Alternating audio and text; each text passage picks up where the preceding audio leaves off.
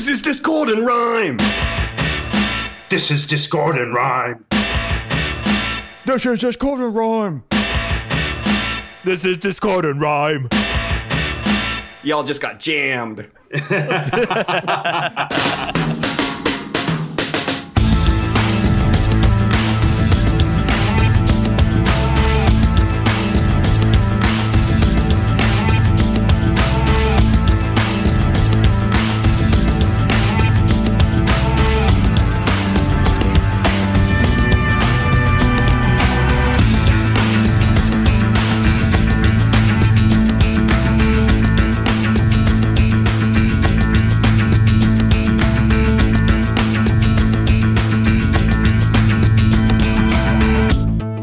Good morning, Smithers Jones. Welcome to Discord and Rhyme, a podcast where we discuss our favorite albums, song by song. We're on both Twitter and Instagram at DiscordPod, and you can find show notes and our full episode archive at discordpod.com. We're on iTunes, Stitcher, Spotify, and really anyone who will have us, honestly. And you can also subscribe by email at discordpod.com/contact. I'm Rich Bonnell, and I'm joined by the snotty power trio of Ben Marlin. John McFerrin. And Dan Watkins. First, I'd like to start by thanking our newest patron, Barry. Thanks, Barry. And if any other listeners want to support us with a monthly donation, just visit patreon.com/discordpod. We thank all patrons up front in the next episode we record, so there's usually about a month delay, but your name will be there. Anyway, so this is kind of an abrupt tonal shift, but I wanted to make sure that this was at the top of the episode. So we've mentioned a few times on here that we all started obsessing over music writing for a cluster of amateur music review sites in the late 90s. In particular, Philmatics and I wrote for a now defunct site called Music Junkies Anonymous. We received the sad news earlier this week that one of the site's co-founders, Casey Brennan, passed away very suddenly, and we've all been hit pretty hard by this news. Casey had a really infectious enthusiasm for music that rubbed off on all of us, and we're all really going to miss him. So, Casey, this episode and the rest of the podcast goes out to you. That said, let's introduce this week's album. So our host is Ben, who I still haven't quite forgiven for his grievous slander against the B-52s, but I guess I'm going to let him host anyway. What do you have for us, Ben? That's very magnanimous of you, Rich. Thank you. I try. Today we're discussing the 1979 album Setting Suns, and that's spelled S-O-N-S by British band The Jam. Is that spelled J-A-M-M like Jeremy Jam from Parks and Rec? Unfortunately, no. Damn. You just got jammed, Rich. Again. Well, so why did you choose this album, Ben? Setting Suns is the band's fourth album, and while they retain some of the punk energy from their debut 2 years earlier, it's an eclectic album. It features pop songs, rock songs, one song taken at a dreamy pace, and one Motown cover, admittedly tacked on at the end because they had space to fill. Setting Suns was intended to be a concept album, a look at three boyhood friends who went through a war together, but who've since grown apart and who've since faced the crushing weight of adulthood. Actually, that last part was my own addition. Paul Weller was only 21 when he wrote these songs and had no clue of the anvil that was eventually going to fall on him. However, like most concept albums, the concept in Setting Suns is sort of there and sort of not. Only a few songs hint at it, but the album definitely does not suffer for it. Setting Suns is my favorite Jam album. It's probably not their most consistent album, but I don't care if a few of the songs are less than the others. The best songs on here have stuck with me for years, and they never stop being interesting or resonant. Okay, Ben, so how did you first get jammed? And that's the last time I'm going to say that, maybe. Come on, I'm gonna get to the jam. I'm gonna get to the jam. I can feel the jam. I can feel the jam. I'm gonna get to the jam. I'm gonna get to the jam. I discovered the Jam back in college, partially thanks to online record reviewers, yes, including Wilson and Allroy's website, like every other band I know, and partially thanks to some very excited proselytizing from our very own Rich Bonnell. We'll get to that. Because if young Rich loved the Jam so much, I was pretty sure I would too, and I did. For years, I only had a copy of one song, Thick as Thieves, which is on this album. I had downloaded it from Napster, and I treasured that MP3 like it was my own child that I'd taken from someone else under sketchy legal circumstances. But eventually, I bought the box set that contains all of the Jam's music, entitled Direction, Reaction, Creation. And from there, I became a total Jam head. That is not a real thing, but it should be. I don't have proof that Paul Weller was the voice of a generation, but if I'd been a young person in 1970s Britain, he'd have been a voice for me. A lot of what he sang in the 1970s still resonates 40 years later and thousands of miles away.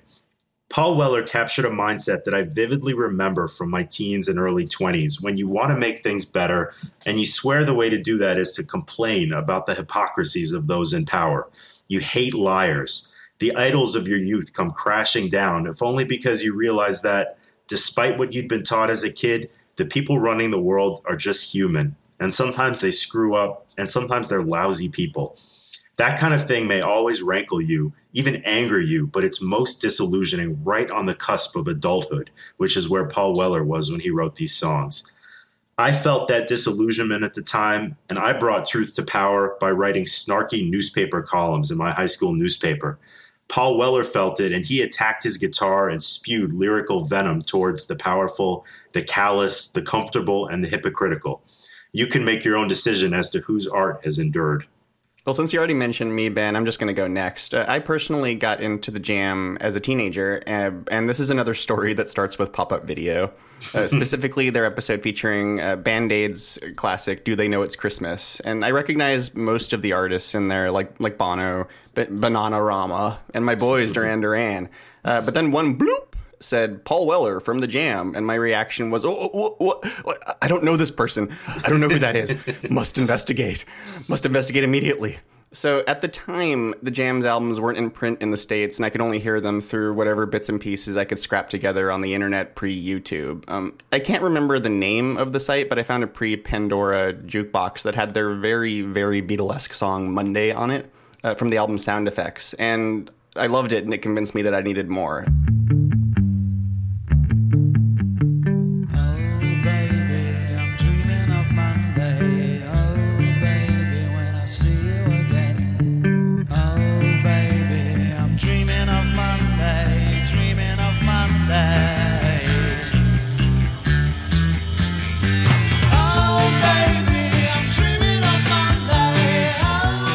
So I went to Rasputin Music in Campbell in the Silicon Valley, and I spent a lot of allowance money on expensive imports, and I played the hell out of them to get my money's worth, in the process proselytizing them to Ben, like he mentioned. We talked on AM all the time.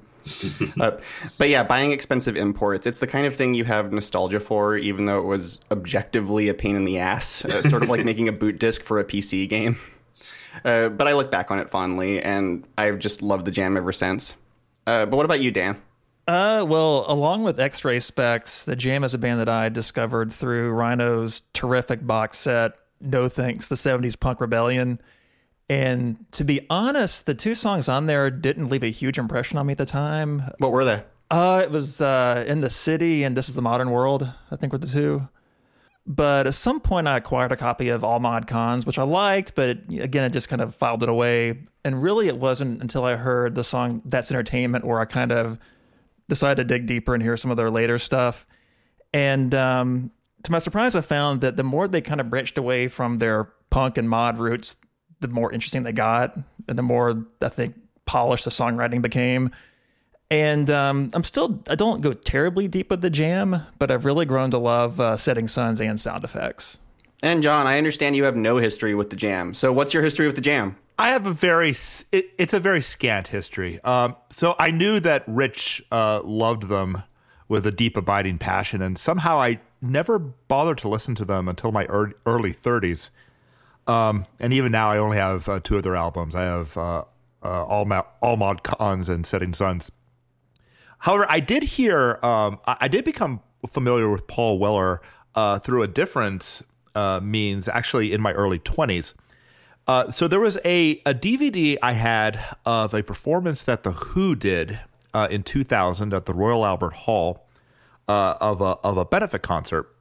And in this concert, they had a number of guests appear. And one of the guests who appeared was Paul Weller. He came on stage and he performed a duet of So Sad About Us with Pete Townsend. So sad about us. So sad about us. Sad never meant to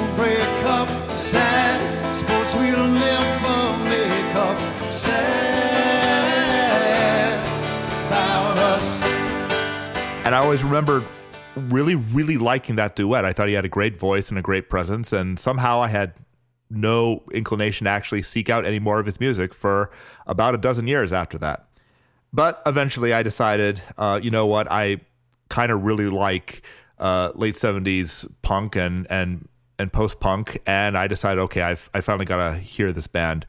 And Setting Suns just was an album that I liked but didn't know why, just because I never really digged deep into it. Now, in listening to this over the last couple of months especially, I've developed a tremendous fondness for it. Even if I don't understand the words most of the time unless I'm reading them, I found a lot of things to enjoy about it, even as a relative newcomer to it. Wow, that's way more history than I expected. I didn't do my homework about you, John. I'm not as open of a book as you might think, even though I've written thousands of pages about myself. I'll have to study up on them. So, Ben, tell us about the Jam.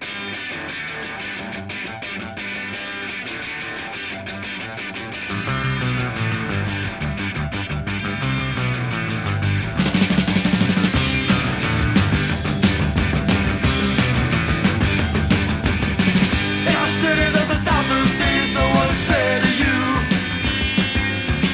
But whenever I approach you, you make me look a fool. I want to say it. I want to tell you about the young ideas, about your time there made a face. In our city, there's 1,000 faces are shining bright. The Jam formed in 1972 in Woking, Surrey, England. Woking is about 24 minutes southwest of London by train and thus is part of the London commuter belt. Interestingly, Woking was also where H.G. Wells wrote War of the Worlds, and it plays a big part in the book's setting. Without giving a lot away, Wokingians did not fare too well against the Martians. Several years later, and in reality, when the band formed, leader Paul Weller was all of 14 years old, and he was a nut for early American rock and roll, American R&B, and the music of The Who. There were several lineup changes before the lineup solidified, with Paul Weller on guitar and lead vocals, Bruce Foxton on bass and backing vocals, and Rick Buckler on drums.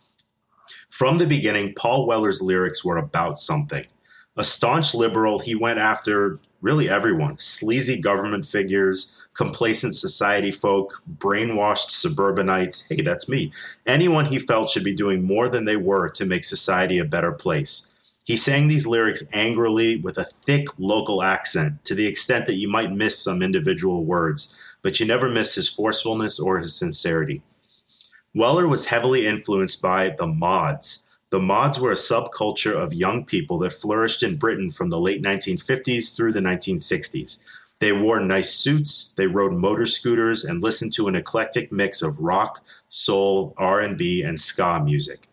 At least two big British bands of the mid-60s, The Who and The Small Faces, dipped their toes in mod culture, and Paul Weller loved The Who and The Small Faces, who, at least for a time, delivered American R&B music through the lens of a small British rock and roll combo. Unlike the stereotype of punk musicians, the Jam could play their instruments. Weller never showed off on guitar, and he probably despised anyone who did, but he played sharp, scraggly, loud riffs that made his songs zip along. Bruce Foxton was a fantastic bass player who added a stubby but elegant counterpoint to Weller's direct melodies. He also provided backing vocals that added further layers to what could have been overly simple music. And Rick Buckler was an excellent drummer, again, never show-offy, but explosive and creative and always on the mark. Before the band recorded Setting Suns in 1979, they'd recorded a number of standalone singles and 3 albums entitled In the City, The Modern World, and, as mentioned before, All Mod Cons. In the City, in particular, established them as punks, though, like The Clash, they retained the attitude, but they branched out creatively, and I think, as Dan rightly pointed out, they got better from there. They had some chart success, but they didn't hit the top 10 until one of the singles from Setting Suns, which we'll talk about later, a song called Eton Rifles. Over the course of their career, they released 18 top 40 singles in a row and had 4 number 1 hits. The Jam are interesting in that in England, they were huge, monstrous, Jam-gantic, but they got almost no play in America. And why is that? Some of it can be chalked up to the lyrics. When the Beatles sang about wanting to hold your hand, Americans, we got that. What can I say? We are uncommonly insightful and culturally sensitive. But Go us!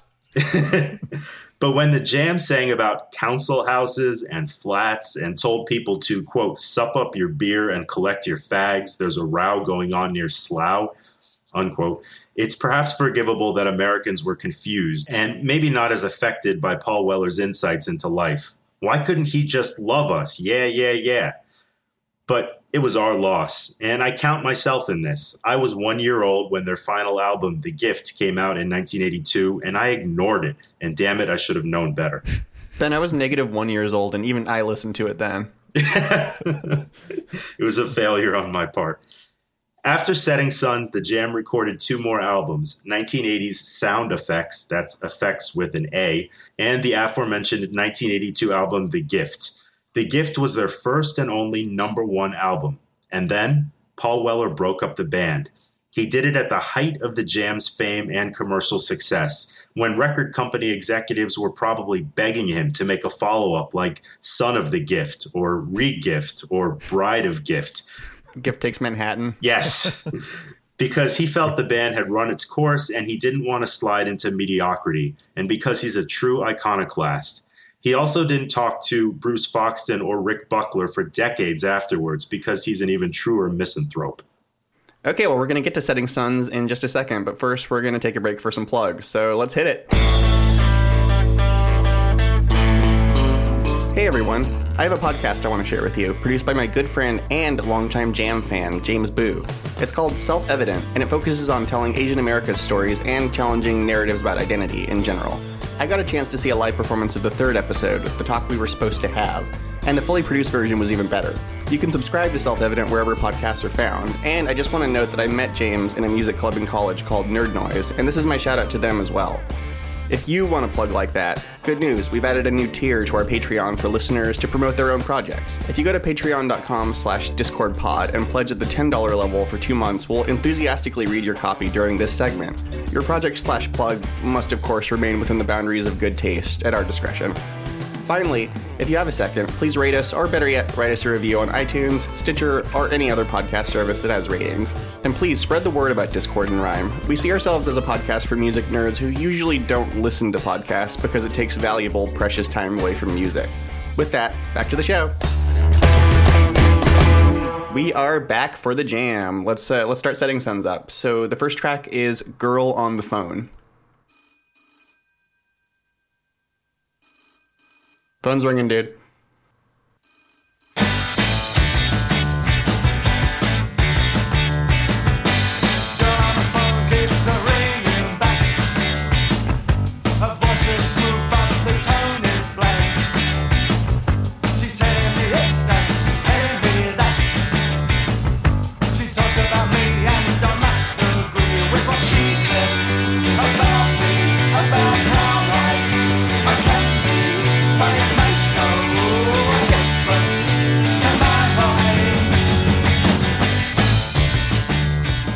Lyrically, the opener to the album is a little beyond me. The narrator is talking about a girl who calls him on the phone and knows everything about him, his height, his weight, every record he's ever listened to. He's not sure who this girl is, though she says she met him a long time ago. I think I sound like one of those overly literal Wikipedia entries, so I hope that one of my co-hosts can jump in a minute with some insight. Not really.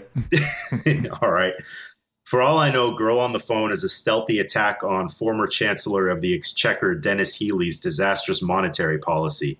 And that would probably make me feel better. I like knowing that Paul Weller has his teeth on someone's throat, even if I don't know whose throat or why he's biting them. Impressively, the girl on the phone even knows the size of Weller's cock.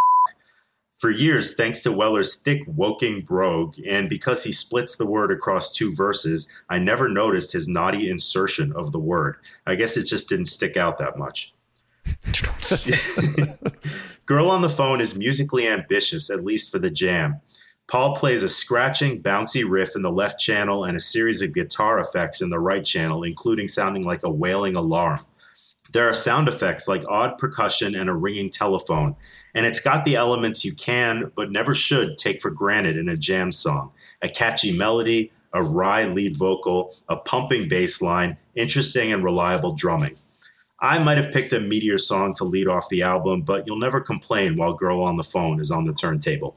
I appreciate any reference to the Chancellor of the Exchequer, by the way, Ben. That's my favorite word in the English language. So, what do you think, Dan? I think it's actually a really great opener. It's funny that I don't know if we're going to discuss the U.S. track list, which is basically flip sides 1 and 2. That is so stupid. So track 1 of the U.S. version is "Burning Sky," No. which is a weird opener to me. So I think it's kind of a lightweight song, but I think it's a nice kind of snappy, energetic opener. And as far as what the song means, I saw a lyric or a interview where they asked him if it was based on anything particular, and he said that they needed 2 more songs in the album, so he just kind of knocked this and Private Hell out like they were nothing. Like, this is just a toss off, and it's a pretty good toss off. Geniuses. It is really funny to me coming this early. It's how quickly the band does away with any pretense of this being a concept album just right off the bat. And Weller himself actually rejected even the term concept album in the first place, saying it reminded him too much of Genesis and ELP, which means he'll probably never make friends with John. I'm sorry, John. No, I get it. But this was specifically put on the album to lighten the mood, is my understanding. The rest of it is just so dark and pessimistic, with another exception that we'll get to at the end. But what do you think, John? So the thing that interests me the most about the Jam, especially on this album, is the way that they work in allusions to the bands that they clearly like a lot, and take elements from albums and bands that they like and find a way to do something new with it. So Ben, you mentioned that you're not entirely sure why this would open the album. I think it clearly needs to open the album, and I'll tell you why. I think that this is a clear allusion to Party Line. By the Kinks? Yeah, I've been saving this for 2 weeks. I've been dying to break this out. I was wondering. So the opener to Face to Face, Party Line, is a song by Dave Davies where he sings basically about talking with people on phones and various things about the connection that he has with them. And I think that starting with the phone is very, very purposeful. It's calling back to a very, very iconic start to a very iconic Kinks album.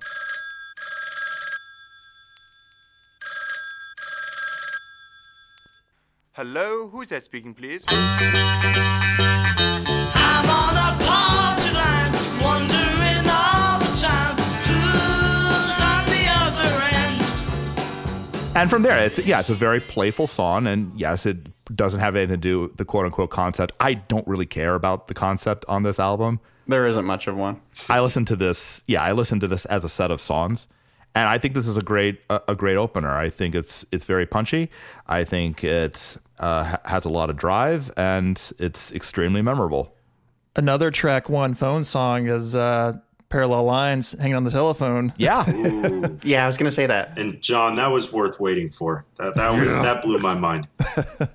Okay, well, that's a quick, light track 1. Let's get to the meatier second track, Thick as Thieves, which Ben already mentioned and is amazing. Spoiler.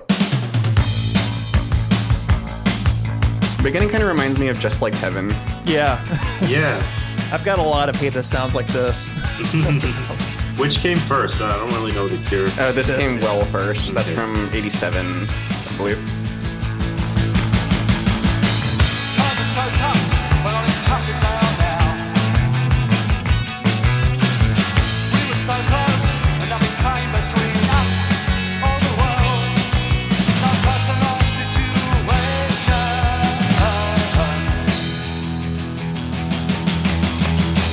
Because please us, we stick together for all time. And we meant it, but it turns out just for a while. Thick as Thieves was the first Jam song I ever heard, and it might still be my favorite. That said, for the longest time, I had no idea what the title meant. I knew that the song expressed nostalgia for childhood friendships that had disappeared, but thick? Were they like Fat Albert and his buddies? Then I thought it was one of the other British meanings of thick, meaning stupid and oblivious. So maybe Weller was saying, hey, we used to be idiots, but we're okay now. Finally, I learned that thick also means close, and that thick as thieves is a British idiom, like knackered as a hedgehog or 2 wheels short of a lorry. Actually, those aren't real, but you're welcome to go over there and popularize them. Our British listeners hate us now. So the narrator and his friends used to be really close, thick as thieves. Apparently pulling off a heist really brings people together. But years later, they're not nearly as thick anymore. So it's a song for anyone who's ever grown apart from old friends. As Weller sings, thick as thieves us will stick together for all time. And we meant it, but it turns out just for a while. And this was the old days. You left school or your hometown, and most of the people you loved just fell off the edge of your map. You couldn't even scroll through Facebook to confirm that your old friends have beautiful kids and a perfect marriage and are all around happier than you are. Thick as Thieves is the work of an old soul. Weller's lyrics sparkle, telling a story of a glorious youth, sprinkling in images that are unbearably poetic. He sings forcefully but with sadness, and Bruce Foxton harmonizes beautifully behind him. Weller's guitar riff is pointed, sad, and nostalgic. It'll warm you on winter nights. And Rick Buckler is as sharp as he's ever been on drums, displaying a mastery of dynamics, never letting up for a second from the opening drum roll to the final cymbal crash. Sometimes the guitars drop out and it's just Weller and Foxton over a steady rhythm, and it's wrenching and mesmerizing. I'll quit gushing. There's one jam song that I might like better than Thick as Thieves, and I'll talk about it at the end of the podcast. But in any case, that one is more of a Paul Weller showcase. Thick as Thieves showcases the three-headed monster from Woking, England at their collective best. Yeah, I agree, Ben. And I read a good quote from Trouser Press from the time that said, I quote, "There are no holes in the jam sound." And that's a perfect description of this song to me. Like, this is a great example of how a power trio can fill out a sound in ways besides being loud. And Weller's Pete Townsend like rhythm playing, and you have Foxton's fat, pillowy bass, and especially Buckler's drumming, which is practically the lead instrument of the song. It just completely carries it forward, and he's always doing something interesting. I love the song about as much as you do. It's probably also not my favorite jam song, but it's a really, really important one for me just in terms of how I interpret songwriting. I'm not thinking of the lyrics because I wasn't able to make out most of Weller's lyrics until I started reading them 2 weeks ago. It's more that this song taught me that a song doesn't really have to have a hook to be a great song. It's kind of like reading a really wonderful chapter in a novel where no plot motion happens and you just spend time getting to know the characters. It's just there. It's just a nice, this probably isn't my favorite jam song, like I said, but it really captures to me why they were a great band. And to toot my own horn again, it is a wonderful track, too, after something as purely catchy and frivolous as Girl on the Phone. It's becoming your brand. John, how about you? Yeah, this is a great one. This song absolutely roars. It's just this great assault of sound. But actually, the thing that I like most about it is that brief round.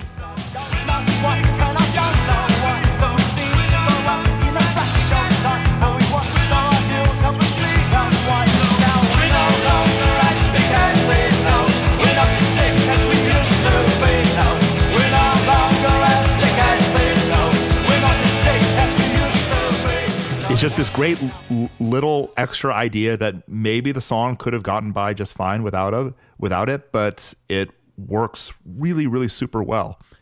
Now, conceptually, one thing that really, or lyrically, I suppose, one thing that really jumped out at me after I listened to this a bunch of times is this song is basically the mirror reflection of Do You Remember Walter? I thought of that too.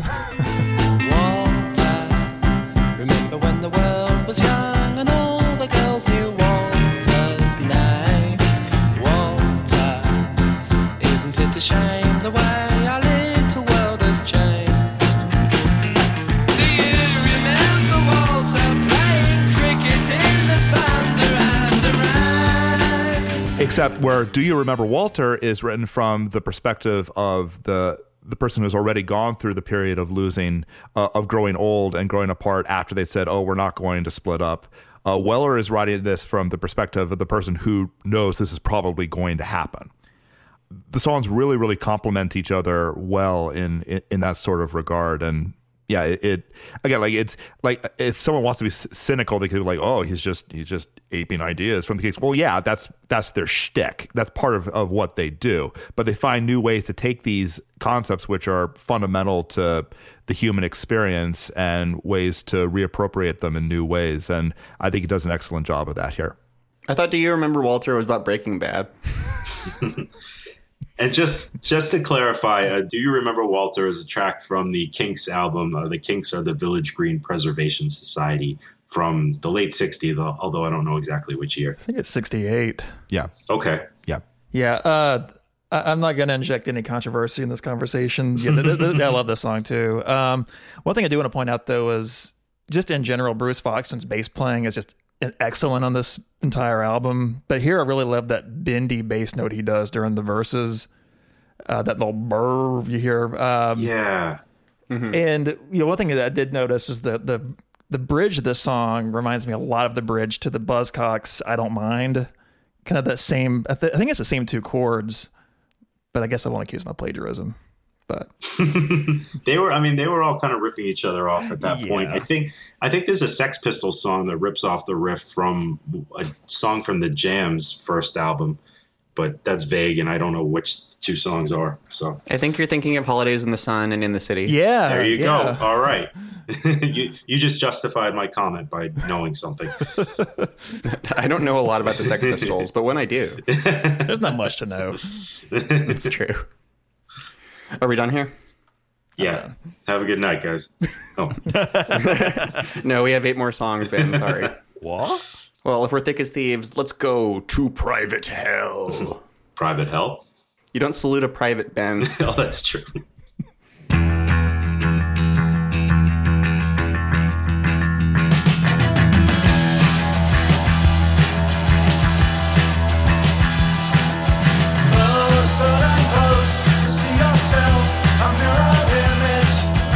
You wanted to be. As each day goes by, a little more you can't remember what it was you wanted anyway. The fingers through the lines, they plot the space, your aging face. The face that once was so beautiful, you still there but unrecognizable. Private hell, private hell. Hey, have we mentioned that it's Dan's birthday today? Happy birthday, Dan. Oh, thank you. All right. Great song to choose. Yeah. On that note, holy heck is this song depressing. Private Hell is a portrait of an aging woman addicted to Valium. Paul Weller draws in excruciating detail her lifeless marriage, her empty routine, her hazy mindset, her children and grandchildren who don't keep in contact with her. Even the man that she once loved is now bald and fat. Ouch.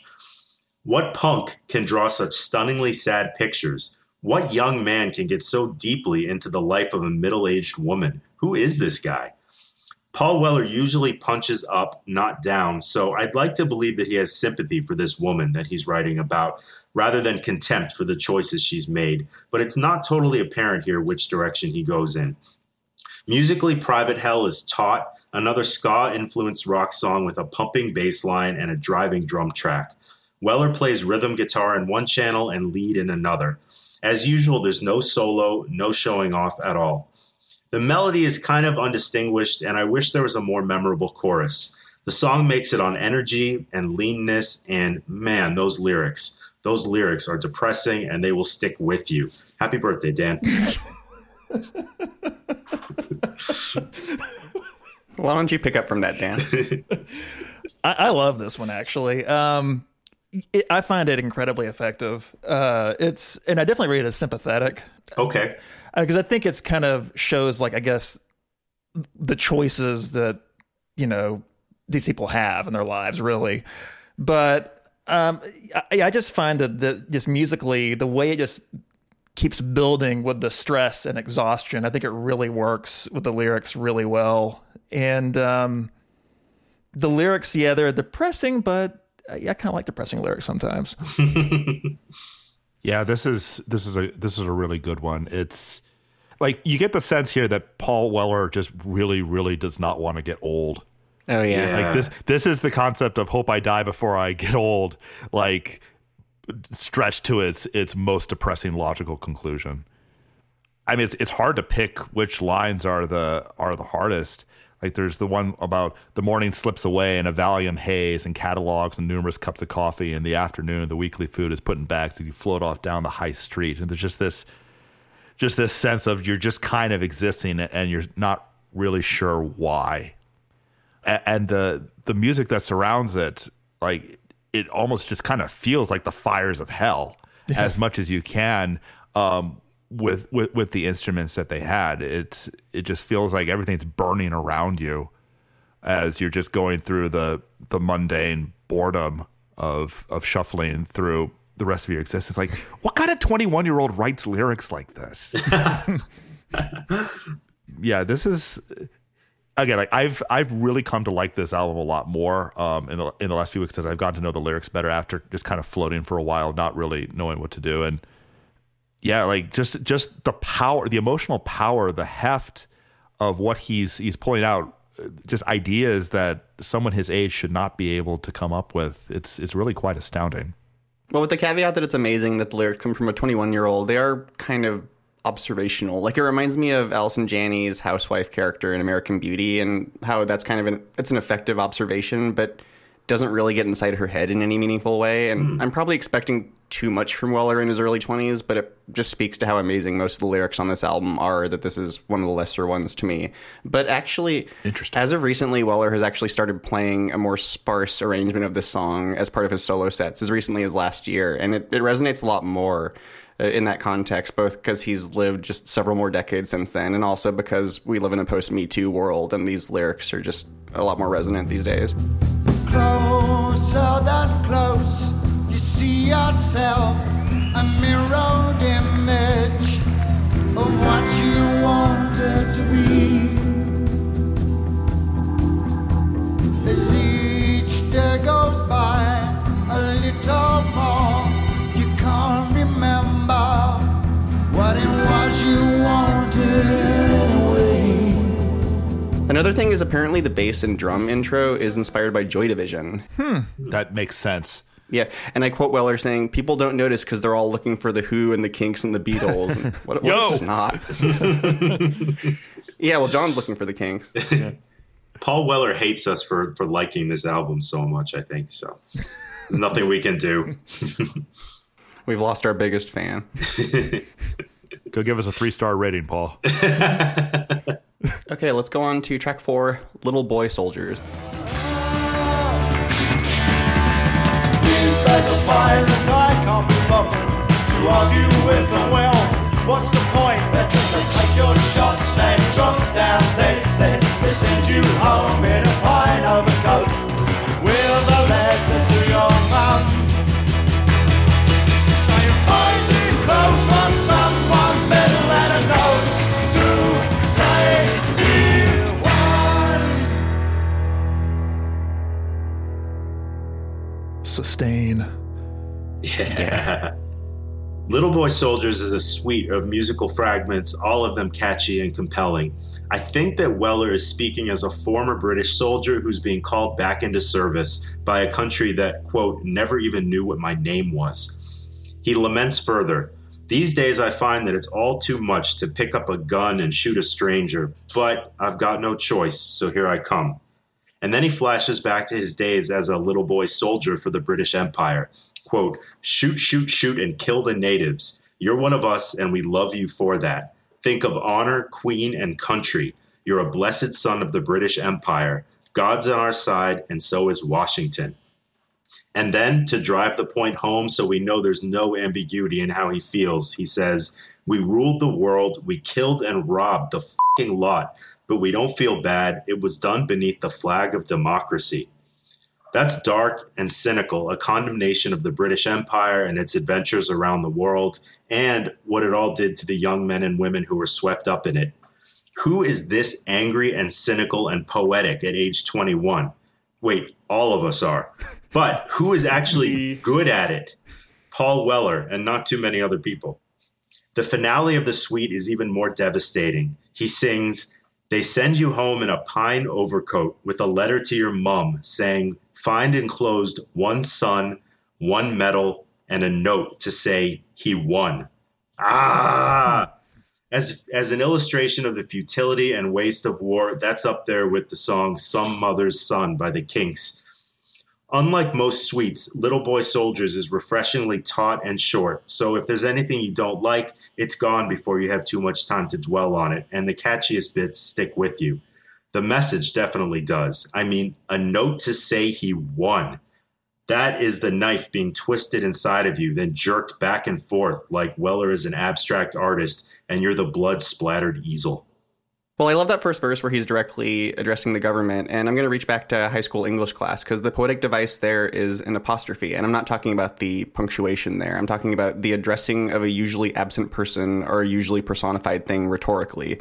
And I love the way he does it, too, and, like, that sing-songy voice. It's funny how you never really knew what my name was. Like, it's as for the song itself, it's fun having a little mini-suite on such a short album, but I always have trouble remembering the individual sections because they go by so fast. I had to study this one a lot. Case in point, I didn't notice until just recently that the final chord of the song fades out for literally a full 30 seconds.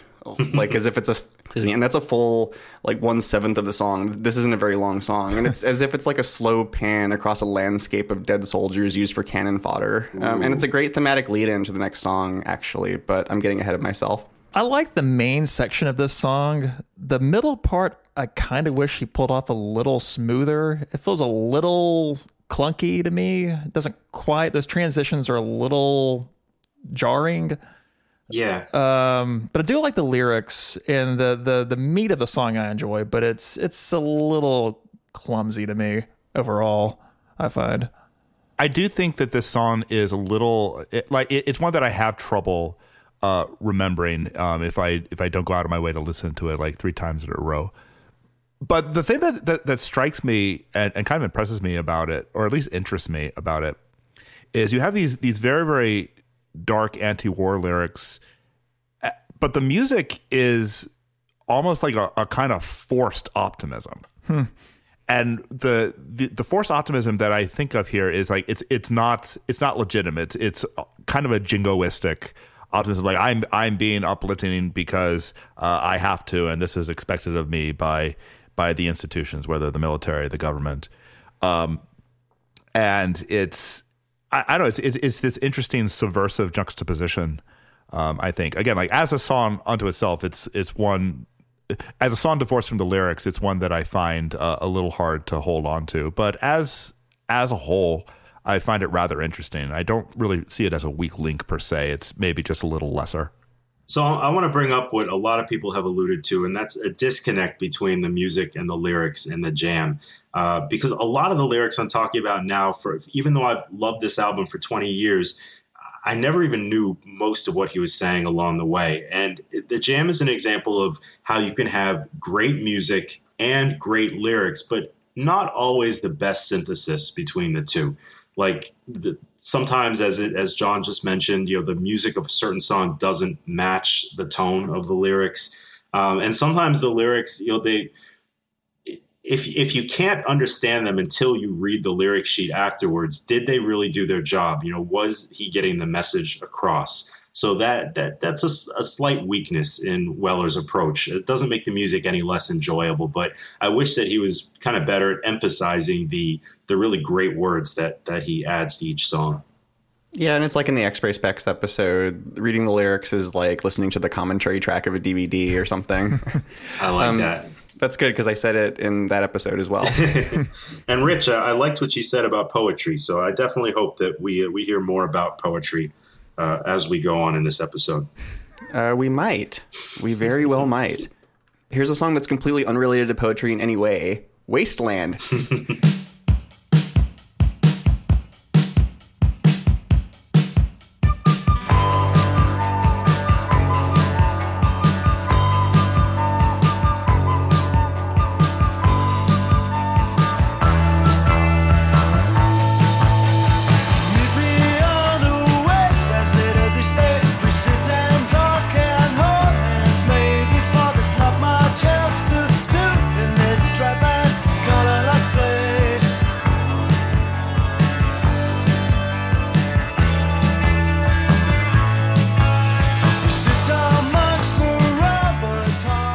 Wasteland is the closest we'll come to a ballad on Setting Suns. It's set around a sweet recorder line and a drum beat that's at a standard rock tempo, but peaceful, at least as the jam goes. Everything's a little softer than usual, which is not to say actually soft. Weller sings gently. He might even be addressing a romantic partner, which is shocking. I normally picture his social life consisting of sitting at home penning angry letters to the Sun and the Daily Mail. It's one of Weller's prettiest melodies, so of course he juxtaposes it with a description of a cruddy wasteland. It's a drab and colorless place filled with rubber tires, rusty bicycles, and discarded bric-a-brac. It's the kind of mess that nature would never make. Only man can make a wasteland like this. I'm not sure why he's hanging out at the dump. Most towns have at least one park, and I've been led to believe that many of them have village greens, or at least they used to.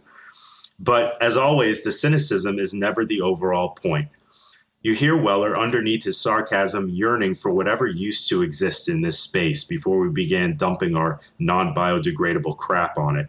Hopefully we'll be able to reclaim land like that one day and shoot all the old bottles of Coca-Cola into the sun or whatever.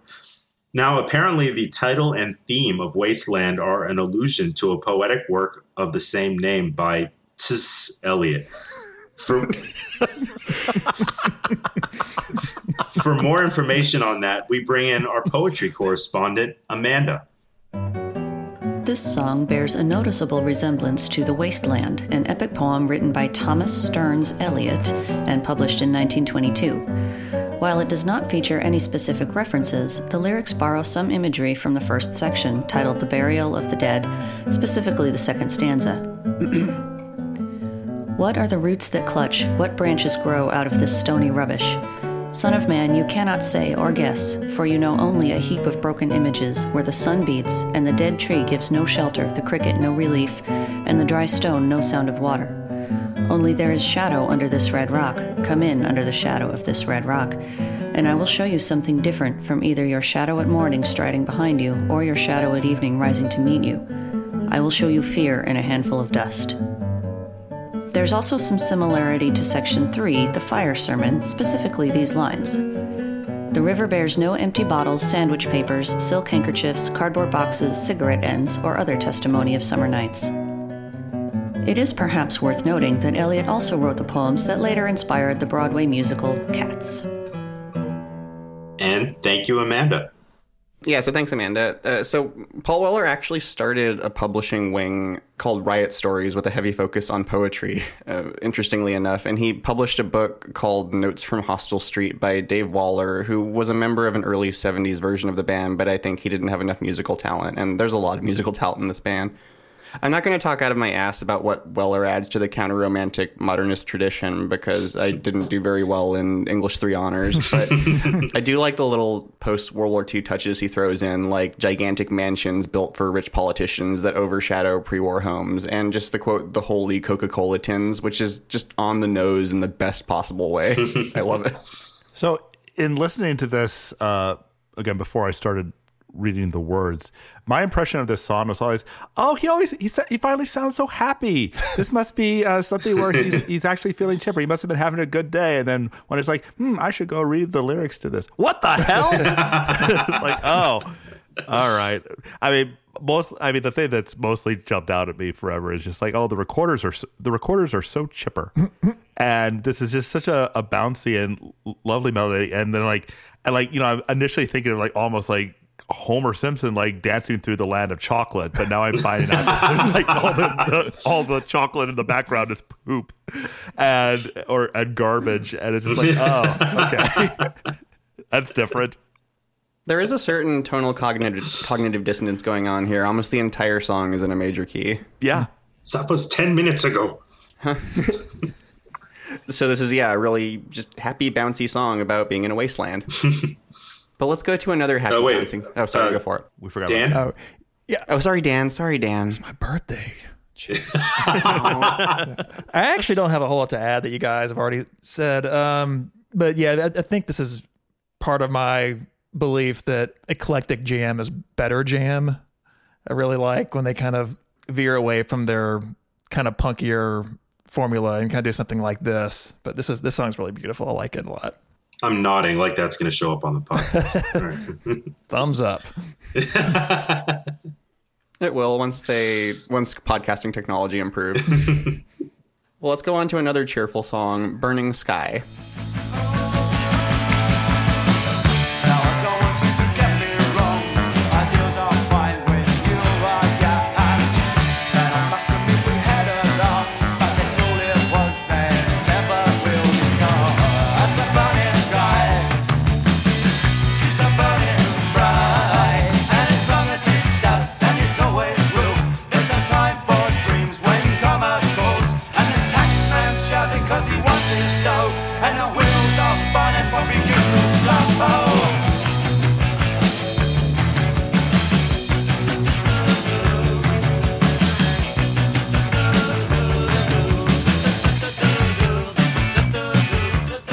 There's very little sweetness and light on this album. Musically, the song Burning Sky is another peppy, ska-ish number, catchy enough if not up there with the band's best choruses. Weller plays loud power chords instead of little scraggles on his guitar, and the song's rhythm is based on a clever, stuttering riff. The opening motif sounds like a variation on It's the Same Old Song by the Four Tops, which I will chalk up to Weller's love for Motown. More on that later in the album. Like Thick as Thieves, Burning Sky finds Weller inhabiting a middle-aged man looking back on the friendships of his youth. He speaks directly to one old friend in the form of writing a letter. He says he wants to see the old gang, but as he says, quote, "Work comes first. I'm sure you'll understand. Things are really taking off for me. Business is thriving and I'm showing a profit." You see where this is going. This is a song about adulthood, about how as we get older, we jettison our ideals, at best for survival, at worst for the pursuit of riches as their own end.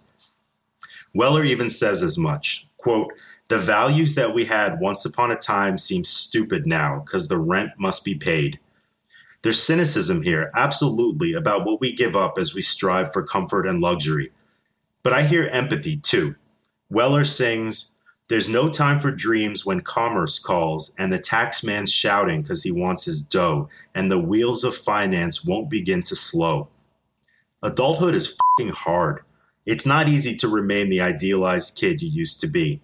You can spend your life fighting for your ideals, but that almost never pays a decent wage, and there's a good chance that you'll see your friends living comfortable lives and yearn for it at least a little bit. So most of us compromise. If not our principles, then definitely our ideals. Part of it is that we have to eat, but part of it is simply choosing the easier path in life.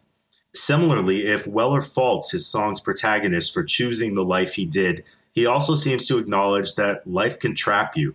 If the protagonist's initial decision was bad, eventually he became as much a victim as anybody else, stuck on the hamster wheel with no way off in sight. Ben, this is a remarkably similar theme to the last time I saw Richard from Joni Mitchell's Blue. I'm sensing a theme in your episodes. Adulthood is crushing and depressing. Dan, birthday boy, how about you go? Yeah, so I'm glad that I had a reason to revisit this album because in prior listens, I don't know if this song really struck much of a chord with me, but as you may have heard, it's my birthday today. And happy birthday. Thank you. As a 36-year-old working stiff, this song just hits me right in the gut in a way that it never would have in my 20s. And also, since my first encounter with this album, I've become a Ted Leo fan, and musically, this sounds a lot like Ted Leo. I'm looking at another day to find that I've done nothing to say. Or I'm looking for another way to process what happened on everything. Either way, if you're gonna call it art, the mess or cup in front of you. And just has a lot of cool, I guess it is kind of like a ska sort of rhythm to it that adds a nice color to it. But yeah, this, again, is probably my favorite song on the album. Well, I've seen Ted Leo in concert a few times, and one of them, he covered Ghosts by The Jam during the encore, so he's a fan. He likes this period of new wave-ish punk music. Yeah, no, it's absolutely true. This sounds like it could have fit in right onto Hearts of Oak, which is a terrific album. John, how about you? Yeah, this is my favorite on the album, too. And the thing that really, really strikes me, again, focusing primarily on the lyrics, is this is probably the best lyrical depiction of the book of Ecclesiastes I can think of in rock. Nice. Oh. So Ecclesiastes is my favorite book in the Old Testament, so that really works for me. In particular, the idea of basically the world is just going to keep on going, and the only thing that's going to be constant is the sky, and the world just kind of indifferent is going to keep turning indifferent to all the comings and goings that we busy ourselves with, that we concern ourselves with, the things that preoccupy us in the meantime, and then ultimately all that's going to last, all that's going to matter is the world and the sun. And it's a real, it's a concept that like really hits me hard, and it's one of the hardest parts, like accepting this general concept that there are things that are beyond what we think are important as we go through our lives is one of the hardest parts of growing older. But it's really a treat to me to see this expressed in song. And as for the music itself, there's a lot of power in this song, a lot of energy, but not out of control energy. And yeah, it's one that really, really hits me every time I listen to it now. So I'm a Bible newbie, but is that where a turn comes from too? Yes. Okay, because I definitely see the same theme in that. But the thing, like the turn part is just it's the most famous and the most poetic part of the book. But there's a lot else to the book beyond that, and it goes off in a lot of directions. Some of which are very depressing, but some of which are basically just come down to you're obsessing over the wrong things because the things you're obsessing over are going to disappear. Which I guess is kind of what turn is about. But this is a fuller expression, I think. That is great. That's just a totally different level. I'm glad you brought that. Yeah, this is a wonderful song. The band had a standalone single around this time that you probably all know called "When You're Young," and it contains one of Weller's most quoted lines: "The world is your oyster, but the future's a clam," which is basically the same sort of imagery going on here, just in a different direction. And you see that theme pop up all over the album, like you've brought up. And Setting Suns isn't a capital C concept album with a story, because when fans heard that the Jam were doing something Jethro Tull would do, they actually started sending in angry and concerned letters. Yeah, this was 1979.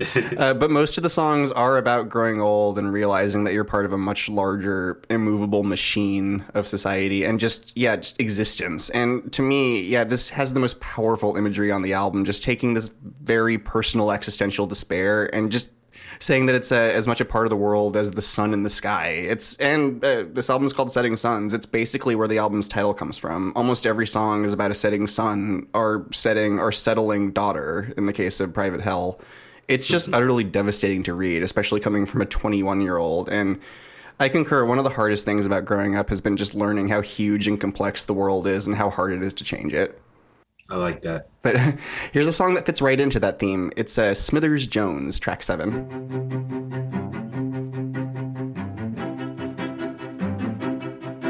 Here we go again, it's Monday at last. He's heading for the Waterloo line to catch the 8 a.m. What a jaunty number. I sense good things coming for this Smithers Jones fellow. Pinstripe suit, good shirt and tie. Stops up at the corner shop to buy the Times. Good morning, Smithers Jones. How's the white van home? Did you get the car you've been looking for? Did you get the car you've been looking for? I kind of love Bruce Foxton's voice. Yeah? I mean, it's not technically great. I can understand what he's saying, though. Yeah. No, I like hearing that because he's very easily overshadowed, but he was hugely important to the sound. By who? By the man who was probably writing several of those angry letters to the band about their new direction. All right.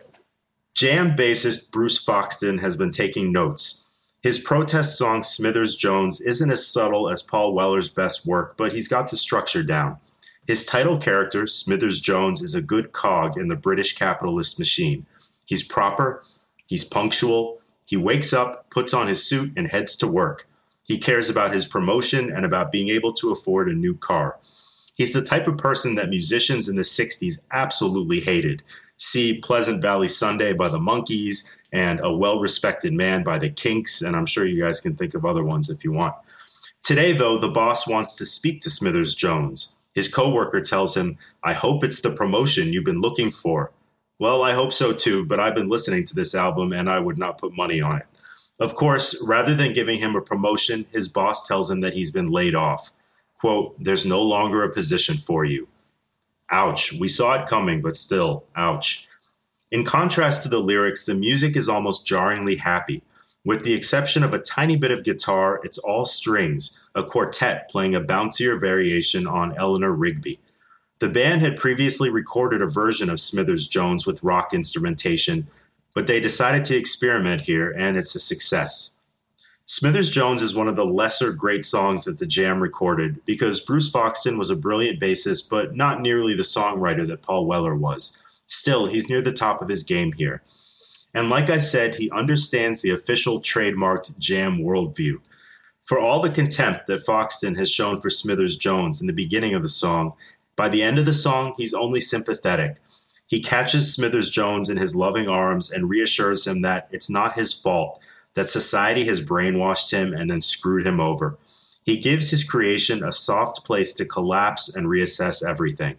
Part of the message of Foxton's final verse could be straight out of the movie Good Will Hunting. It's not your fault. It's not your fault. But there's another message which says, I hope you bloody well learn something from this. And there's another message that says, how do you like them apples? Boston! And I want to play the original version of Smithers Jones, which was the B-side to the aforementioned When You're Young single. And it's an interesting contrast. His right suit, clean shirt and tie. Steps up at the corner shop to buy the Times. Good morning, Smithers Jones. How's the wife at home? Did you get the car you've been looking for? Did you get the car you've been looking for? Anyway, the string version is a funny song to play for somebody who has heard the Jam described as a punk band, and all of a sudden this song comes on. Yeah, actually, I was in the car with producer Mike in California just a few weeks ago, and he put my phone on shuffle, and this song came on, and he hadn't heard any other song from this album, and it was just amusing that this was the introduction of all 10 of these songs. Anyway, I just want to point out the first line, which I like. Here we go again. It's Monday at last. Like, either Smithers Jones is really excited to get to work, or he's really excited to leave home. Either way, this is a sad song, a really sad song. Dan, how about you? I'm kind of lukewarm on this one. I have a hard time getting past the melodic similarity to The Who's I Can't Reach You, which I hear all the time when I hear this. I'm a billion ages past you, a million years behind you too, 1,000 miles up in the air, 1 trillion times I've seen you there. Lyrically, I think it's a bit simple compared to Weller's lyrics elsewhere in the album. I thought they kind of tread this ground in a more artful way, whereas here it's a bit obvious. I don't mind this one, but it's not really a highlight for me. Yeah, so a couple things. So my edition of Setting Suns that I have is actually it's a deluxe version. It has a live show that they did in 1979, and there's a rendition of this song. It's done in a version much closer to the original B-side version, but if anything, punched up a little more. That version is much more appropriate for a live performance than trying to do something like this. I think it's fine. It's bouncy and cute, and it's a nice contrast to some of the other music on the album. The one thing that I can't entirely get past is, so I've mentioned previously, like, there's the allusions to in particular Kinks songs. This song is Arthur. Yeah. Yeah. Like lyrically, this song is Arthur, like down to the from the album Arthur or the Decline of the British Empire. Arthur, the world's gonna pass you by, don't you know it? Don't you know it? You can cry all night, but it won't make it right, don't you know it? Don't you know it? I think of a line like, Arthur could be that the world was wrong, don't you know it, don't you know it? Or any random stanza from that song. I feel like you could just tweak a little bit and fit in here, and it would conceptually fit. Now it's nice if a bit, again, obviously telegraphed that things are going to be bad, but overall the song is fine. I don't think it hurts the album. I don't think especially helps it, but it's a nice enough inclusion. Yeah, it's funny that you say obviously telegraph. From like the second the song starts, like, I'm so excited to go to work. It's like, oh boy, this isn't going to end well. But overall, I think Smithers Jones is excellent. I couldn't resist that one. That was great. That having been said, let's go to track 8, Saturday's Kids.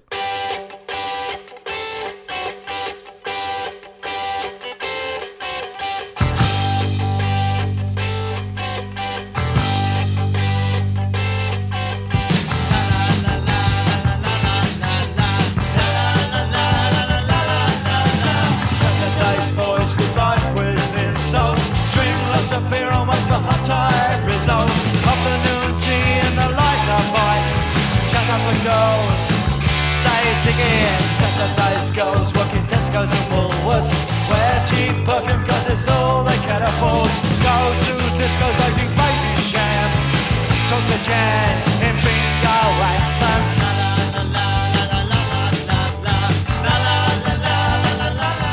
Saturday's Kids is an upbeat song built on a squawking guitar riff and the usual rock-solid jam rhythm, with a subtle piano counterpoint in some spots. There's one melody line the whole way through, though the arrangement is varied enough that you don't mind. It's a zippy song, something that Tom Hanks's Mr. White probably would have wanted the Wonders to record in That Thing You Do. You mean the Oneaters? Plus a Spanish version of it. But then you notice the lyrics. At first, Saturday's Kids just sounds like a barrage of very specific references to working-class British life. The kids in the song like football, that's soccer. They like drinking. They like gambling. They work minimum wage service jobs. At night, they dance at the disco. They flirt. And, well, given the description of the stains in the back seats of their cars, they probably bone like there's no tomorrow. Okay, that's who they are and what they do. It even sounds kind of fun. But, and I know this is going to shock you, Saturday's Kids is also a sad and angry song. From the kids' youthful hijinks, Weller moves us forward in time. Quote, think about the future when they'll settle down, marry the girl next door with one on the way. Within a few years, their lives will be plotted out and nailed down. And if we're wondering what's in store for them at that point, Weller tells us a bit about these kids' parents. They smoke cigarettes. They live wallpaper lives. That's great imagery. And they all die of cancer. That's a little less peppy. These plucky kids are living dead-end lives with very few opportunities for breaking out into a better world. Sure, they make the best of it and have a fun time, but those fun distractions are all they've got. In the song's bridge, Weller sings, Saturday's kids live in council houses. He even repeats that for effect. Council houses, that's public housing in England, built for the poor, subsidized by the government, small, uniform, drab places, isolated from the better parts of town, and a good long walk from the nearest rungs up the social ladder. Towards the end, Weller even spells things out. Quote, these are the real creatures that time has forgot, not given a thought. It's the system. Hate the system. What's the system? He's very likely staring daggers at the UK's brand new Prime Minister, Margaret Thatcher. For all that, the song still has bounce. It's not some dreary early Bob Dylan, the sad ballad of England's working poor or whatever. It's catchy pop rock, here and gone in less than 3 minutes. I can't promise that Weller was making a plea to expand social programs for the poor, lengthen compulsory schooling past age 15, improve the quality of sex education, force politicians to work to address income inequality, and what the hell, stop climate change too. But he's definitely not just singing about some kids in baggy pants. Yeah, it's fine. It's I like it. It's upbeat. It's chipper. I really like. There's a I can't tell if that's a guitar or a piano flourish, but there's near the end of the song. There's an arrangement detail that I really like a lot. It is interesting to then take in the lyrics in conjunction with the music and just the upbeat peppiness, and then the drab inevitability of these lives really are just going to be kind of empty, and they're just going to kind of go from here in a pre-appointed way. So that's an interesting contrast. It's not one of my very favorites on the album, but it's good. Yeah, I kind of agree. This is sort of a stretch of the album where I get a little. To me, it sounds very Clashy, like it could be right off the Clash's first album. Oh yeah. I like it. Like kind of like what John said. It's got a good energy, but there's not a whole lot that I really kind of like grasp onto with this one. Good lyrics, but musically, it's a little kind of just too straight kind of punk for me. I like punk. You all sound like that jerk from the B-52s episode. Big jerk. I like this one, Ben. This sort of reminds me of I Love LA, like the way Weller is just kind of like cruising through this rah-rah sounding song that describes all of these like really depressing realist vignettes. Like it's like, wear cheap perfume because it's all they can afford. We love it! That's a good call. Wallpaper lights because they all die of cancer. We love it! Like I love LA. He also mentions a bunch of British brand names, which means we get to hear some British commercials. Yeah. And they're delightful commercials. So the first one is Saturday's girls work in Tesco's and Woolworths. We know what Woolworths is, especially if you've heard the X-Ray Specs episode. But Tesco is a British department store chain. Yeah. Do you want to buy a Quartz digital watch? 30 quid. No, thanks. I got one at Tesco for £17.50. And Green Shield stamps. Don't believe it. Tesco Home and Wear. You won't believe what we sell. You won't believe what we sell it for. Go to Disco's, they drink Baby Sham. Baby Sham is a sparkling, lightly alcoholic, pear-based beverage marketed toward women. It's like the Virginia Slims of of pear champagne. I guess it's called Perry. Love it!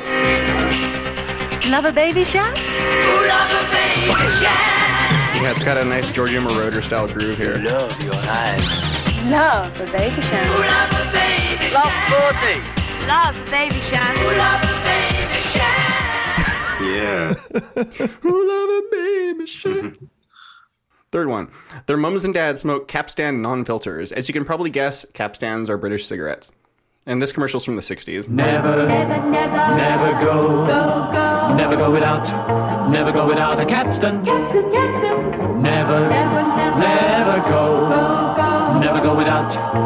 go without a Capstan. Yeah, I just hear the Who sell out now. Yes. That is immediately what I thought. Like, oh, I get what they're doing now. And then the final one, Drive Cortina's Ford Trim Dashboards, refers to the Ford Cortina, a family car produced by Ford of Britain until 1982. And Phil, who isn't on this episode, is going to love this one. Is it a 30-minute jam? This is the toughest, roughest school the car can go to. The racetracks of Europe. And this is what came out. The latest Ford Cortina. Yeah! The latest Cortina never forgot what it learnt. And it brings the road holding, performance, maneuverability and stamina of a race car to your everyday motoring. That's Cortina is amazing. big inside, compact outside. Beautiful too, with many different body options, lots of different engine options and others, like automatic transmission. There is not nearly enough Jethro Tull in American car ads. It's BS. Okay, now that we've gone through that delightful trip through British commercial culture, let's go to track 9, probably the most famous song on the album if you're in Britain, the Eton Rifles. All that run, people's hairs on your chest. When shots are be doctor, gets a tie and a crest. Hello, Ray, what's a nice day for the Eton Rifle? Eton Rifle. Hello, Ray, our race comes baby. Eton Rifle, Eton Rifles. Again, the bass here is just awesome. Cause you were clever when you did the news. So down at House of Commons to get brand new shoes. Composed a revolutionary symphony. Then went to bed with a shawl in your plea. Hello, Ray, choosing late. Eton Rifles, Eton Rifles. Hello, Ray, and it's screaming smoke. Eton Rifles, Eton Rifles. The Eton Rifles is one of the Jam's most memorable and hard-hitting songs, an explosion of righteous anger and snarling contempt. But what are the Eton Rifles? Let's start with Eton. Founded in the year 1440, Eton is a public school, which in Britain means a private school. I have no idea why, please don't ask me. But it meant that, at least in the past, only the poshest of the posh could go there. 19 British prime ministers have attended Eton, as have Princes William and Harry. Also, Ian Fleming, Hugh Laurie, Bear Grylls, and Adele's husband. Boris Johnson is also an old Etonian, as they call themselves, so by the time this episode comes out, the college will have most likely added its 20th prime minister. Yay. And the Eton Rifles? Well, Eton's version of the ROTC is the Eton College Rifle Corps. Eton sits next to a working-class town called Slough, and understandably there have been clashes between the hard-working Yabos in Slough and the spoiled Pratts attending Eton. In America, this would be the grounds for a comedy starring Owen Wilson. In Britain, one of these clashes actually got violent, a dust-up between striking workers from Slough and the Eton students who'd been taunting them. When Paul Weller read about it in the paper, he was inspired to write a song. But Eton Rifles isn't a song about one little fight. It's a volley of shots in a class war, fired with Weller's trademark biting sarcasm. Understandably, there is zero mystery regarding which side Weller is on. He almost always punches up, not down. In the song, he plays one of the townies who got into a scrape with the Etonians. Walking away from the fight, beaten and bloody and sick, he offers up excuses why he lost. All of them jabs at the country's upper class, who are groomed in the best schools and then chosen by their fellow alumni to lead the country. He says of the rich kids, "All that rugby puts hairs on your chest," and "What chance have you got against a tie and a crest?" And "We were no match for their untamed wit."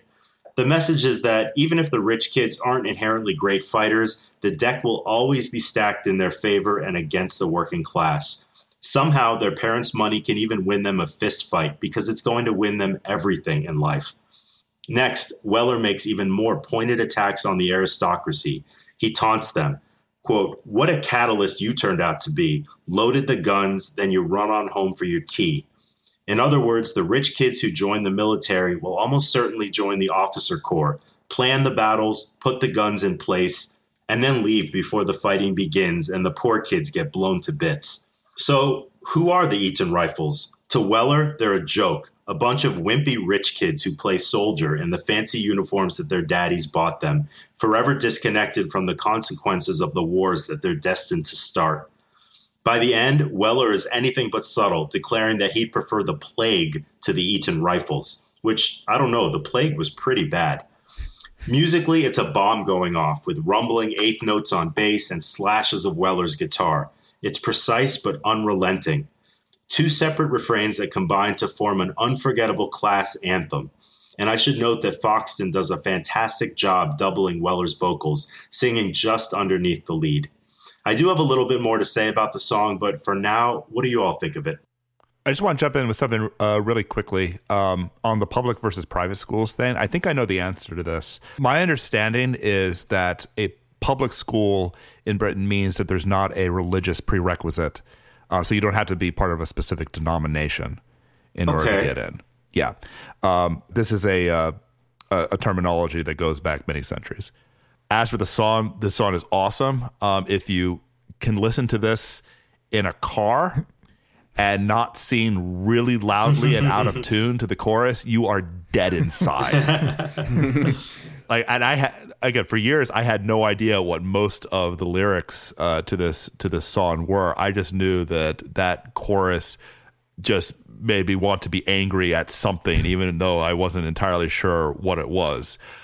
The rhythm section is just a monster in this song, and there's just so much power and so much rage, but like controlled rage, and I'm really, really impressed by this song. God, this song is so good. It just sounds like a street fight. It is just Street Fighter 2. I mean, it is just so intense, and like John said, yeah, it's still controlled. It's not just like completely. It's not just flailing, but it's the song. It's awesome. Yeah. The place of Eton in British culture is interesting, and just the whole angle of this song. Like here in America, we still perpetuate the myth of pulling ourselves up by our bootstraps, and tons of politicians just happen to come from the Ivy League. But in class-conscious Britain, Eton is pretty generally accepted as a direct route to Parliament, and that results in a lot of there's just a lot of class conflict just baked into the school's reputation. Have any of you seen the Up series or any of the movies? I'm in that aware series? of it. I think I watched one of them. No. Well, for listeners who don't know about it, it's a docuseries that has come out every 7 years since the early 60s, following the same group of children as they age. The most recent one, 63 Up, actually just recently aired in the UK, and I'm really, really excited to watch it, like the way some people got excited about Harry Potter novels, including myself. But the original intent of the series was to document how stringent the UK class system is, and it does this by separating the subjects into groups based on what school they attend. And I just thought that was interesting in the context of this song. Oh, one note, Slough is where the UK office takes place. That's true. Cool. Mm-hmm. So I have one more thought on the Eton Rifles. David Cameron, former British Prime Minister and noted toff, that's British for weenie, counted Eton Rifles among his favorite songs when he was a teenager. And he was an Etonian. Didn't he get that he was the enemy? Maybe. Cameron has said, quote, "It meant a lot, some of those early Jam albums we used to listen to. I don't see why the left should be the only ones allowed to listen to protest songs." He later added, quote, "Of course, I understood what it was about. It was taking the mick out of people running around the cadet force. And he was poking a stick at us. But it was a great song with brilliant lyrics. I've always thought that if you can only like music if you agree with the political views of the person who wrote it, well, it'd be rather limiting." He said all that with a British accent, but I can't do that.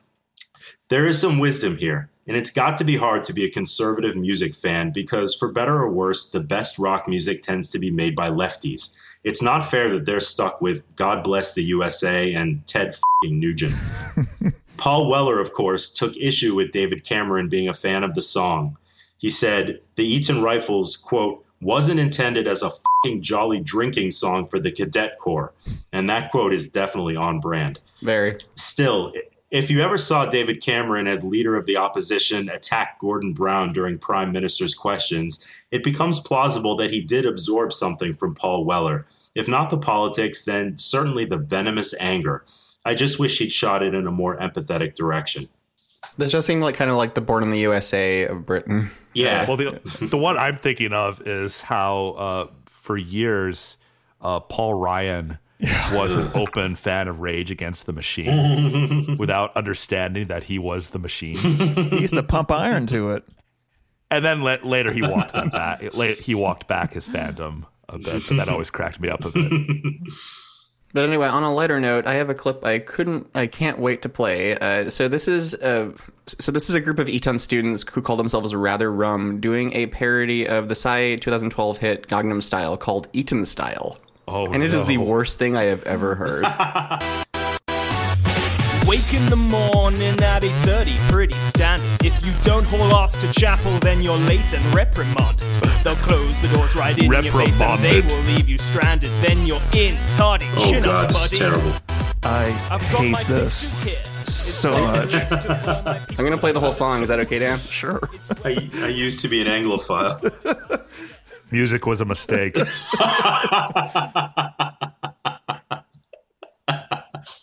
I hope that was done like after Gangnam Style was even a thing. Like it was also in 2012. Okay. They were right on that. Okay, if we're done with Eton Rifles, you might know this one, but in a completely different version. This is Heatwave.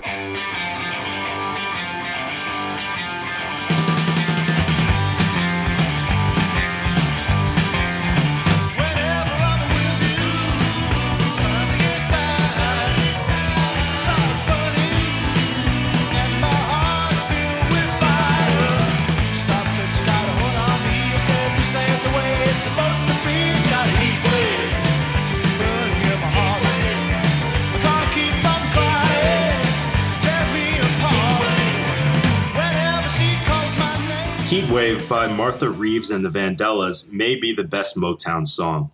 Written by the legendary team of Holland, Dozier, and Holland, it was released as a single in 1963 and reached number 4 on the charts. Powerfully sung like all of Martha Reeves' songs, its arrangement is electrifying and danceable. It swings like very few popular songs do.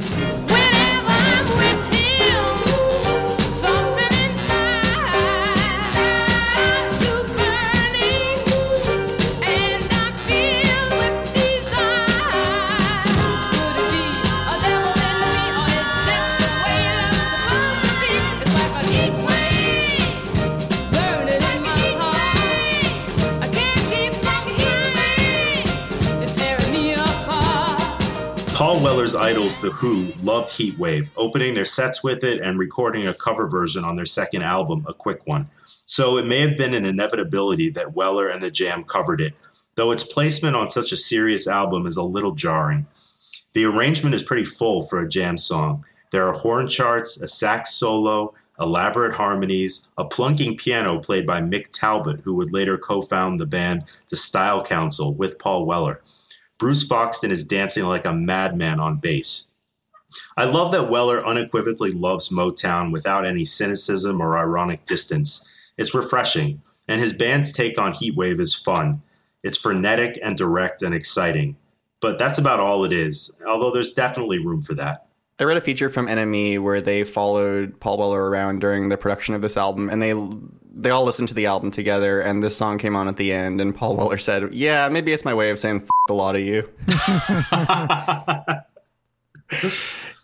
Yeah, so that about sums up Heatwave on this album. But I don't know. This interview is particularly hilarious because he goes on to say people might see it as a cop out. I don't know. It's like we were saying before. After all the argument and discussion, it's like, let's go out for a pint and a dance. And then the interviewer asks him, "Is that how you see it?" And he says, "It wasn't intended as that, but that's one way it could be interpreted." And that pretty much sums up how Paul Weller interacted with interviewers in general. It's hilarious and maddening. Just to read any interview with him at the time, they're both amusing and frustrating to read. He gave answers that don't really work as pull quotes and resist any attempt to draw the band into a larger narrative. And and the way NME puts it, intentionally or not, he succeeds in emphasizing the absurdity of the packaged small room interview by immersing himself into the interview vacuum at most only halfway. That's good. So many reviews of this album essentially say, yeah, this is a great album. It's too bad about Heatwave. And that strikes me as so stupid. This isn't a concept album. People act as if this isn't just a bunch of guys in their early 20s who are playing music that they like to play. I mean, yes, they've had a lot of serious things to say on the rest of the album, but yeah, as Weller said, there comes a point at the end where it's we're not just trying to change the world. We're just trying to do things that we enjoy and to find some joy and enjoyment in life. This is a great cover. It's so energetic. The details in the arrangements are really well thought out for something that is still in a certain sense a toss off, but it's a really ingenious toss off. And I could not possibly imagine this album ending in another way. I mean, yes, I suppose in a way you say, oh, it's more conceptually complete if it ends with Eaton Rifles, but then it wouldn't have Heatwave. It wouldn't end on the really, really fun note.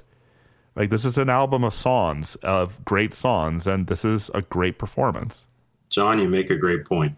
I think I'm convinced. I've just seen that point made so many times, and it drives me bonkers every time I see it. Well, this was fully intended to be on the album, is my understanding. Oh no! I don't dislike Dan, do you it. hate Heatwave? I don't like this song. I mean, it's well performed. It's a good performance. I don't need it. I could live without it.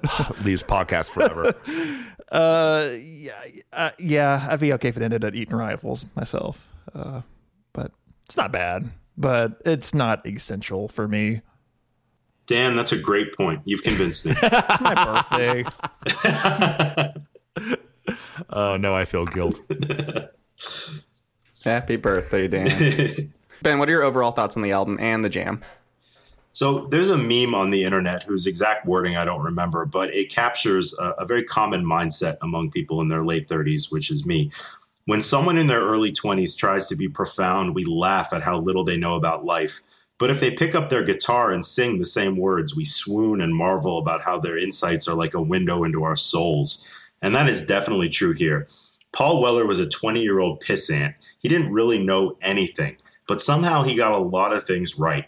He sounds like he was born an angry adult, so maybe that gave him a leg up on the rest of his generation. Now, does anger really make things better? Was Weller just expressing pent-up teenage angst in a way that maybe felt useful but was mostly self-righteous? Was the Jam just a slightly more esoteric version of Metallica? Maybe, but what the hell? Weller was excruciatingly pure and honest. He was incorruptible. He was musically gifted, and his poison barbs almost always hit their mark. and he chose the perfect musical vehicle to express it all with, helped along by two absurdly capable bandmates who understood his vision and how to enhance it with their own contributions. And for all of Weller's complaints and cynical gaze at the powerful, for as old and jaded as he sounded at such a young age, his music is never hopeless and it's never nihilistic. Even when it's not stated in the lyrics, I hear in all of Paul Weller's songs a hope for a better world and a belief that such a world can happen. It's never that everything sucks and there's no point. Rather, everything could be better if a few people shaped the hell up and learned to care about the rest of society. Weller identified his targets and aimed judiciously. Even when his target was an entire lazy, materialistic class of society, he seemed to believe that they weren't beyond saving, that he could wake them up. And it's never bitterness for bitterness' sake, like, I don't know, Elvis Costello. Weller has genuine sympathy for those that he views as society's victims. He sketches them with love, and he only drags us into the muck of their lives so that we might be shocked into making those lives better. Weller believed that change was possible, and he really was trying to affect it to the extent that that could be accomplished through music. He's the bitterest and angriest humanist you'll ever come across. So one thing that's really fascinated me about my music tastes that I alluded to near the beginning is that I really was not into this kind of music at all in my 20s. But as I've gotten older, contrary to the cliche of how these things are supposed to happen, I've come to really appreciate music of this kind. I feel like Weller's an old soul. He thinks things, he articulates things in a way well beyond his years. And the truth is, like, the points that he's getting across are not things that suddenly stop being true when you start to get gray hair. If anything, like, they become more pertinent, they become more relevant as you get older. And he does a really, really effective job of expressing truths that we may not always want to face. And he frames it in music that is often very interesting. Again, I don't love every song on this album, and it took a while for me to be able to figure out what he was saying beyond a couple of choruses here and there, and so his diction might have needed some improvement. But at the same time, I know that he's doing this as a stylistic choice, and it's an effective stylistic choice. I can defend it for a lot of reasons. I went into this album not skeptical, but like still having some trouble trying to figure out why this particular album would be the one. And at this point, I think I get it. It's really a remarkable listen, and yeah, I would join everyone here in recommending it highly. Yeah, it's funny how this album has kind of grown on me in my 30s in ways that other punk bands from that era's albums might not have. And it kind of makes me want to go back and hear more stuff from the Jam that didn't connect with me in the past. Because again, I don't know if they'll ever be like one of my favorite bands from that era, but again, this album and sound effects are pretty consistent, and those are the two that have really kind of stuck with me. And I've not heard any Style Council. I guess I should probably make a point to do that. No, you shouldn't. No? Okay. All right. Not even Paul Weller wants you to listen to the Style Council. Oh, scratch that off the list. Yeah, I read an interview from 2004 where he's asked about the Style Council, and they asked him, were you becoming some kind of art snob? And he said, I was becoming a complete fucking wanker. Mr. Grumpy. As for myself, I don't have much else to add, but Ben, we've been talking on the internet for more than half my life, and I'm glad that 20 years later we're still geeking out about the Jam. I just wish I'd recommended the B-52s to you at the time so that it would have evolved into the correct opinion instead of the stupid one that you have right now. So, on that note, what other Jam material would you recommend to newcomers?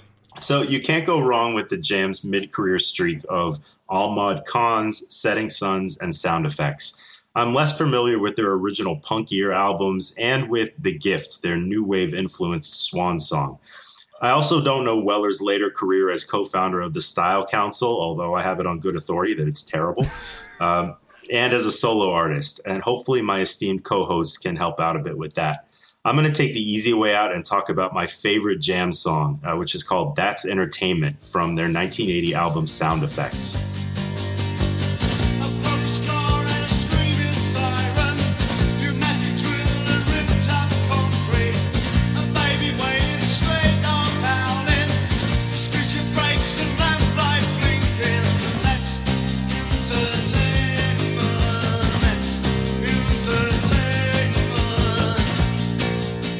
It's an uncharacteristic jam song, at least musically. There's a bed of acoustic guitars, and Foxton and Buckler only make themselves known in the background. The lyrics describe in jarring detail the unbearable sounds of city life. A screaming siren, pneumatic drilling, a lady wailing, a dog howling, an amateur band rehearsing in a nearby yard. And Weller builds up to a chorus of, "That's entertainment, that's entertainment." That's sarcasm, so biting that it leaves a mark that dribbles blood. The characters in the song take solace wherever they can, feeding ducks in a pond, losing themselves in dreams of being somewhere better.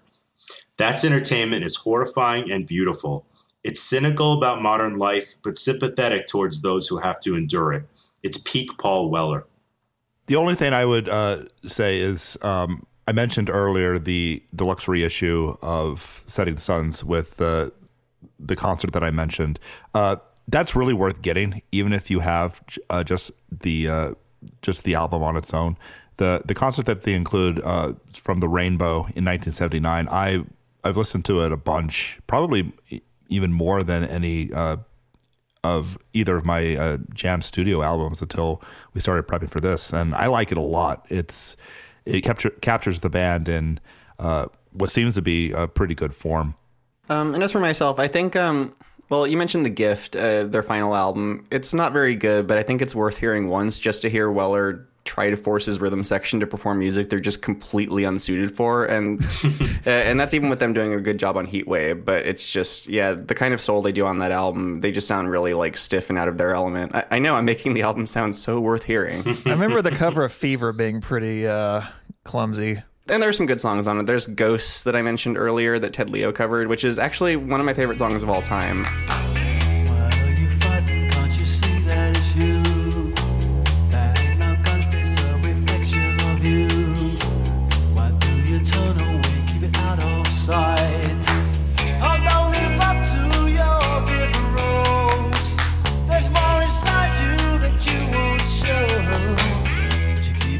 But otherwise, the best songs like Town Called Malice, which is probably their most famous song in America, you can find them on a hits compilation.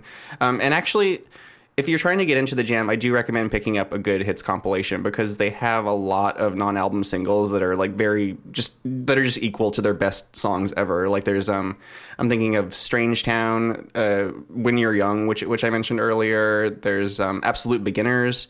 And my favorite of all, Going Underground, which is just a wonderful, wonderful new wavy song from around the time Setting Suns came out. And we're going to clip it right here. I'm so happy and you're so kind.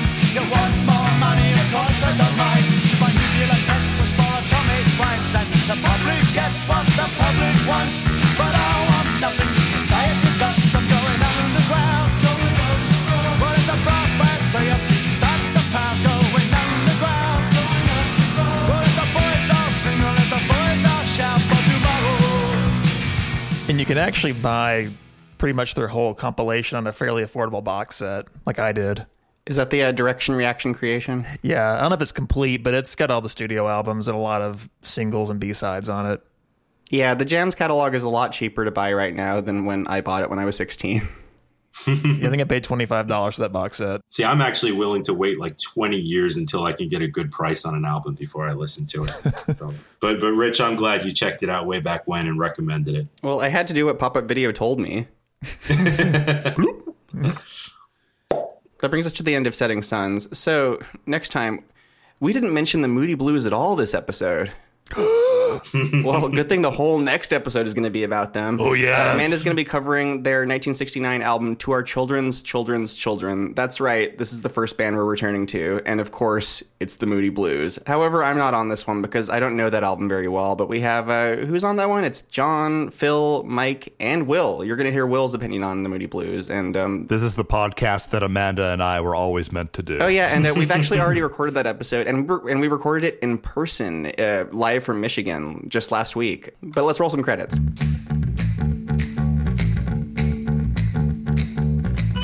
Thank you for listening to Discord and Rhyme. You can buy or stream Setting Suns and other albums by The Jam at your local Sam Goody, or just the usual places such as Spotify, iTunes, YouTube, and Amazon. And we made you a Spotify playlist that you can find on our website, discordpod.com.